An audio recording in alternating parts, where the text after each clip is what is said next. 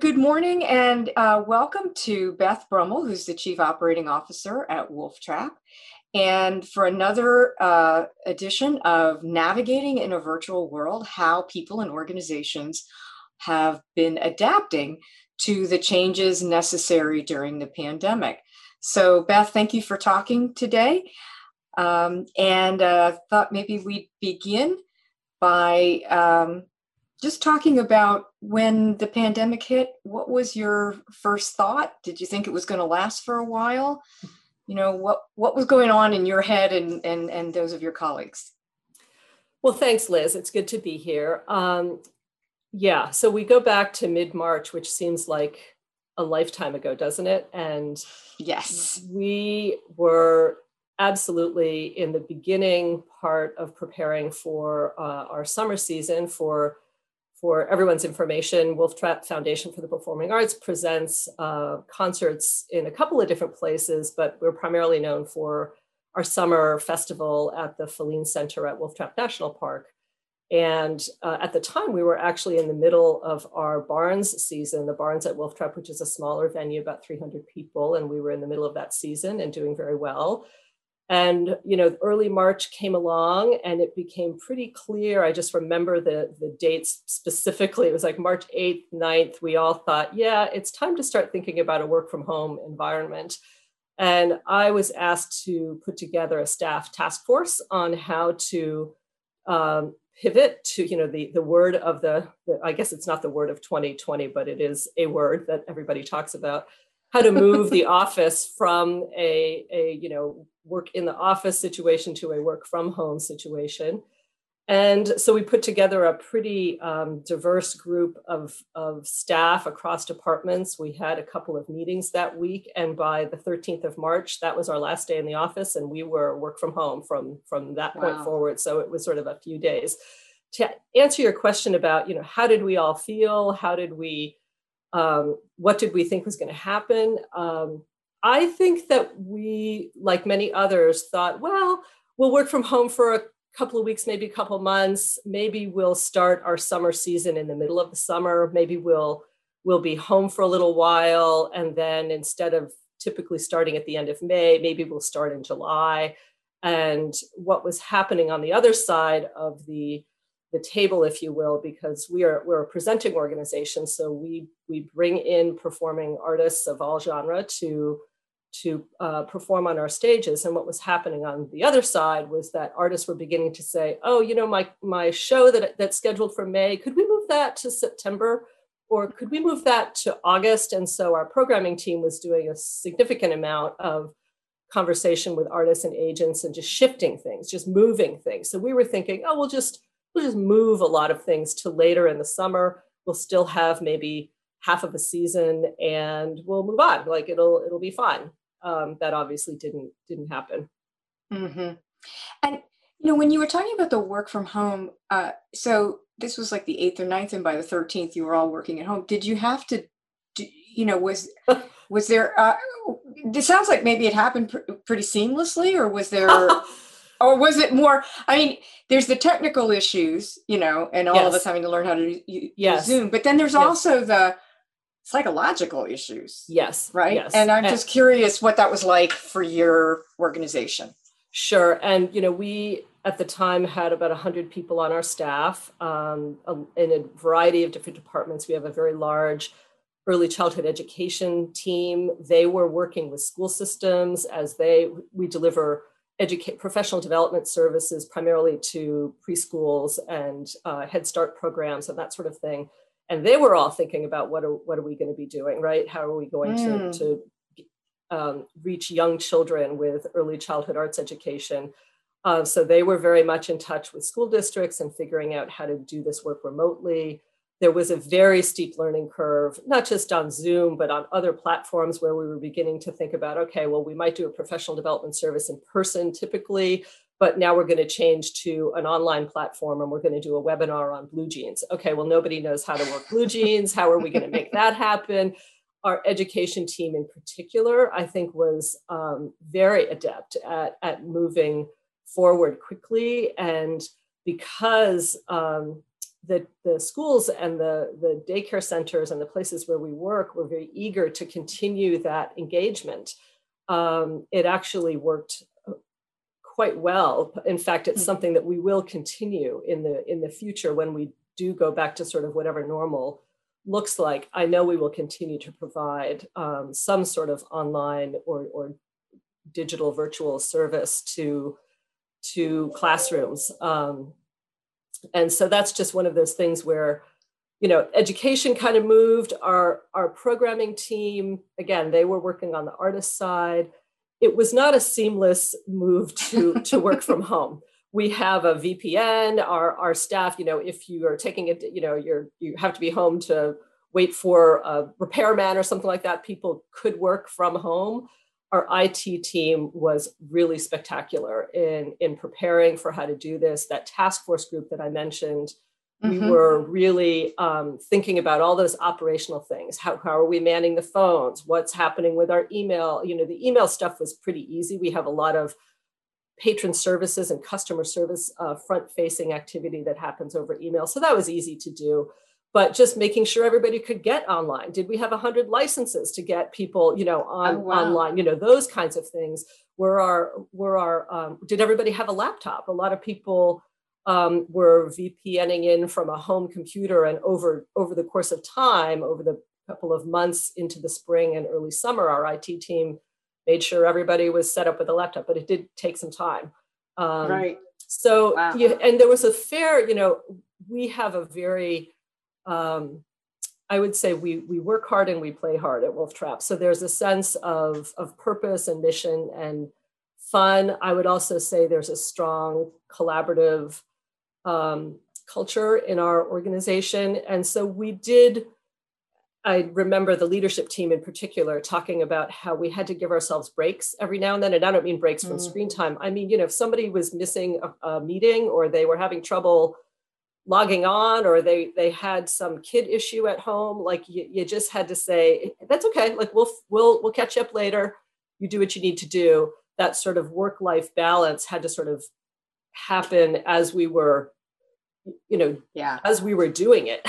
Yeah. And so we had to kind of come to it in a little bit of a place of almost forgiveness. It's sort of like, there's somebody who can't be on this call right now for some other reason, or they seem to, have a dog barking in the back of their,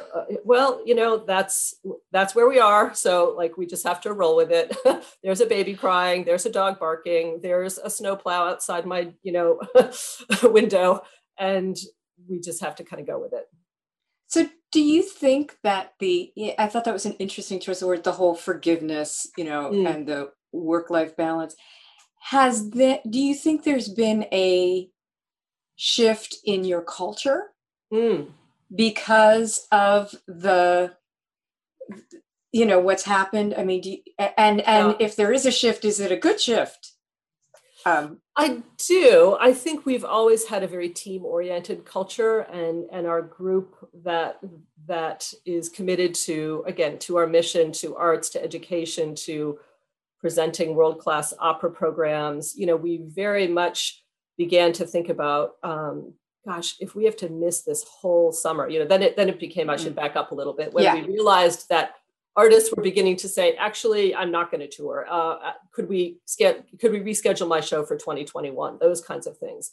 We had a lot of tickets already sold. We typically go on sale with summer tickets in the fall. So we had done a significant number of ticket sales representing a significant amount of income to us. And the summer season is sort of our economic engine for the organization. There are, we do have a significant amount of philanthropic support as well, and other sources of earned revenue. But the Filene Center tickets are really critical to our financial health.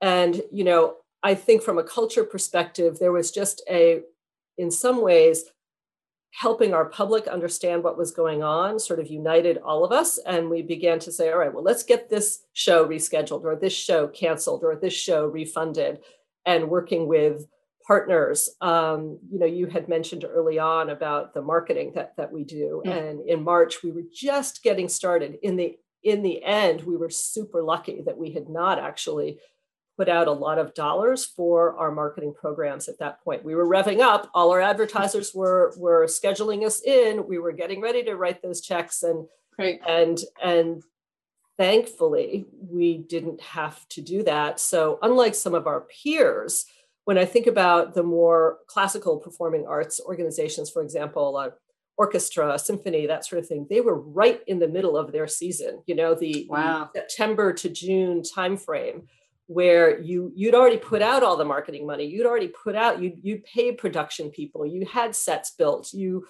had put all of these things together, and they really had to just stop. And I think the impact there was even more severe than what we felt in the festival industry, because some of the summer festivals, if you think about Ravinia or some of our peers, the Hollywood Bowl, Ravinia, Tanglewood, we had a weird minute, but we had a minute to sort of think, okay, wait, what can we do this summer? What would be viable, and what do we just have to let go of completely? Yeah. Wow. That's so many decisions so quickly. So did you have to deploy the dollars that you were going to spend on promoting shows to communicating what was happening, or how did you, I'm just kind of curious how, you pretty much had to, and I'm trying to remember, were you able to do any programming, or we did some programming this summer? Yeah, we did. Yeah. It was, and I'll talk about that.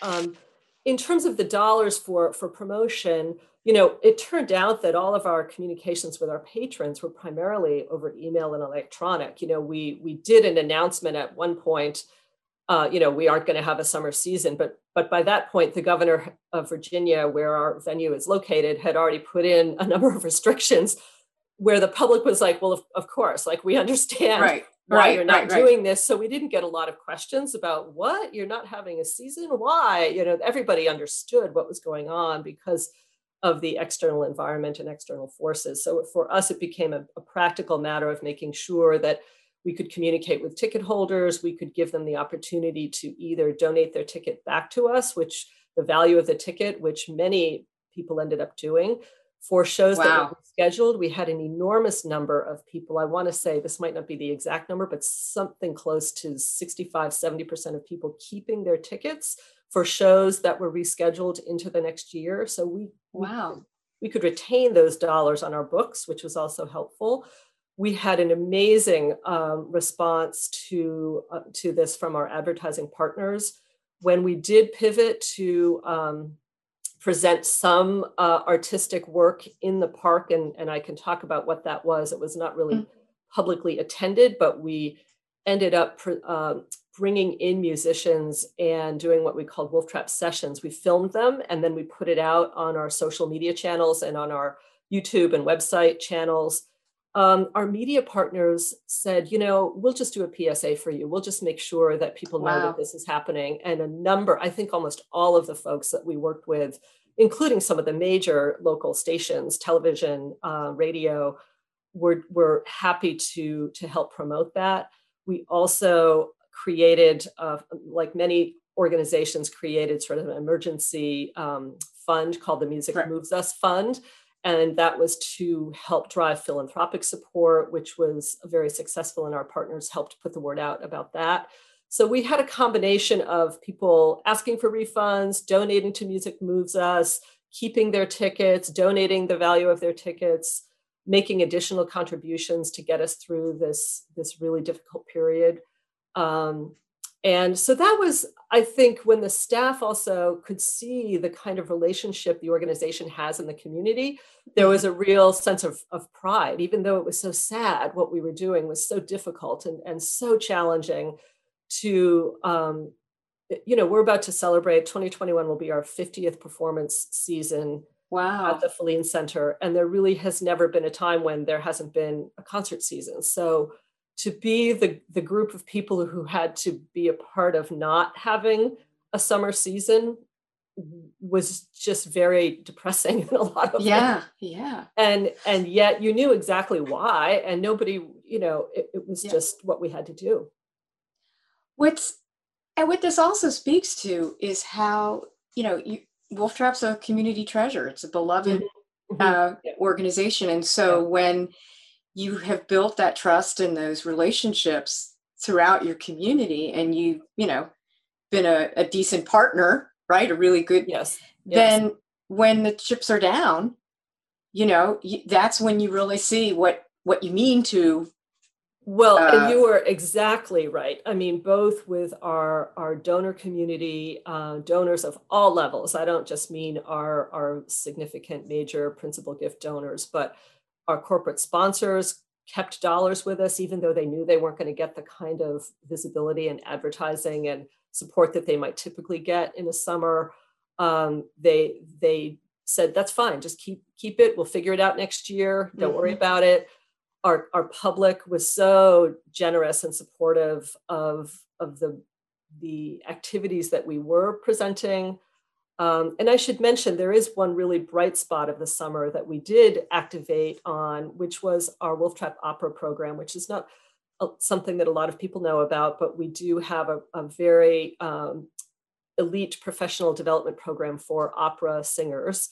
And it's a young artist program, and we were able to bring those singers and musicians together. They actually did quarantine together for 2 weeks. Wow. And then we went through a period of time when they could learn, perform. We provide all sorts of vocal training, supports to them, mentorships with really amazing Wolf Trap Opera alumni, including people like Denise Graves and others who participated, you know, sometimes virtually and sometimes even in person. Because we had the outdoor spaces at Wolf Trap National Park, we were able to allow these singers to come together, because I'm sure everyone knows singing is one of the most dangerous things you can do in a coronavirus. Right. But if you're standing 20 feet apart in an outdoor venue and you're testing every day, and you're literally, this group was a pod for a number of weeks in the summer. And I tell you, when those singers first came to Wolf Trap, and these are folks who are in programs at the Met and at Curtis, and they come out of Juilliard, and when they first sang, there were tears. People were so emotional because they had not sung, they had not used their instrument in months.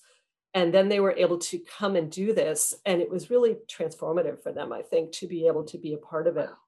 We will continue that kind of program this summer as well, in a very similar kind of way. And we're hoping to be able to provide some public performance as well this summer.